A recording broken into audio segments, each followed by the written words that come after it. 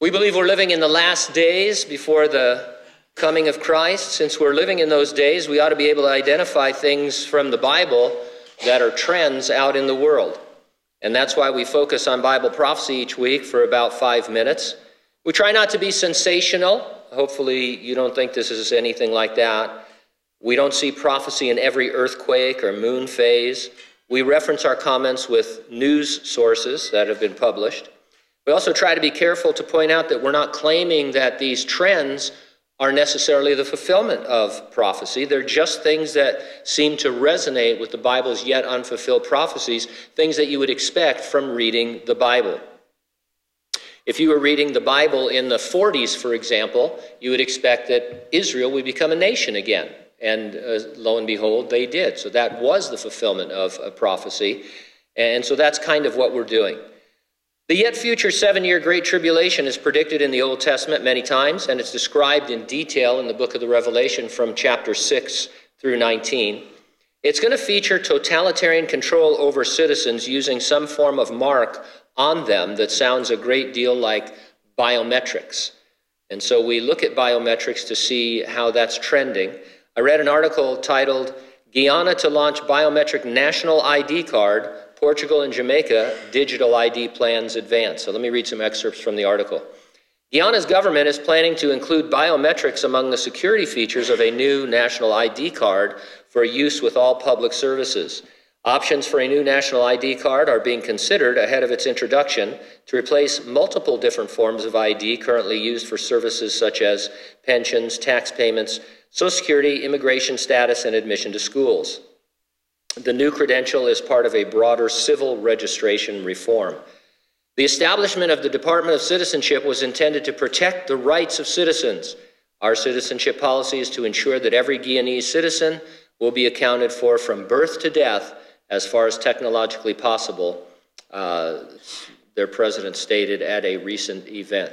So nothing could go wrong with that, right? The government tracking you from birth to death with one card. The article also mentioned that the government of Portugal is planning to launch a biometric facial recognition and liveness-backed digital ID for access to government websites. A digital Jamaica is coming soon. Jamaica's Ministry of Science, Energy, and Technology has developed an 8-point plan to build out the country's digital services. They say the average wait time to visit a government office right now is 4.3 hours. So if you have business with the government, you have to wait 4 1/3 hours.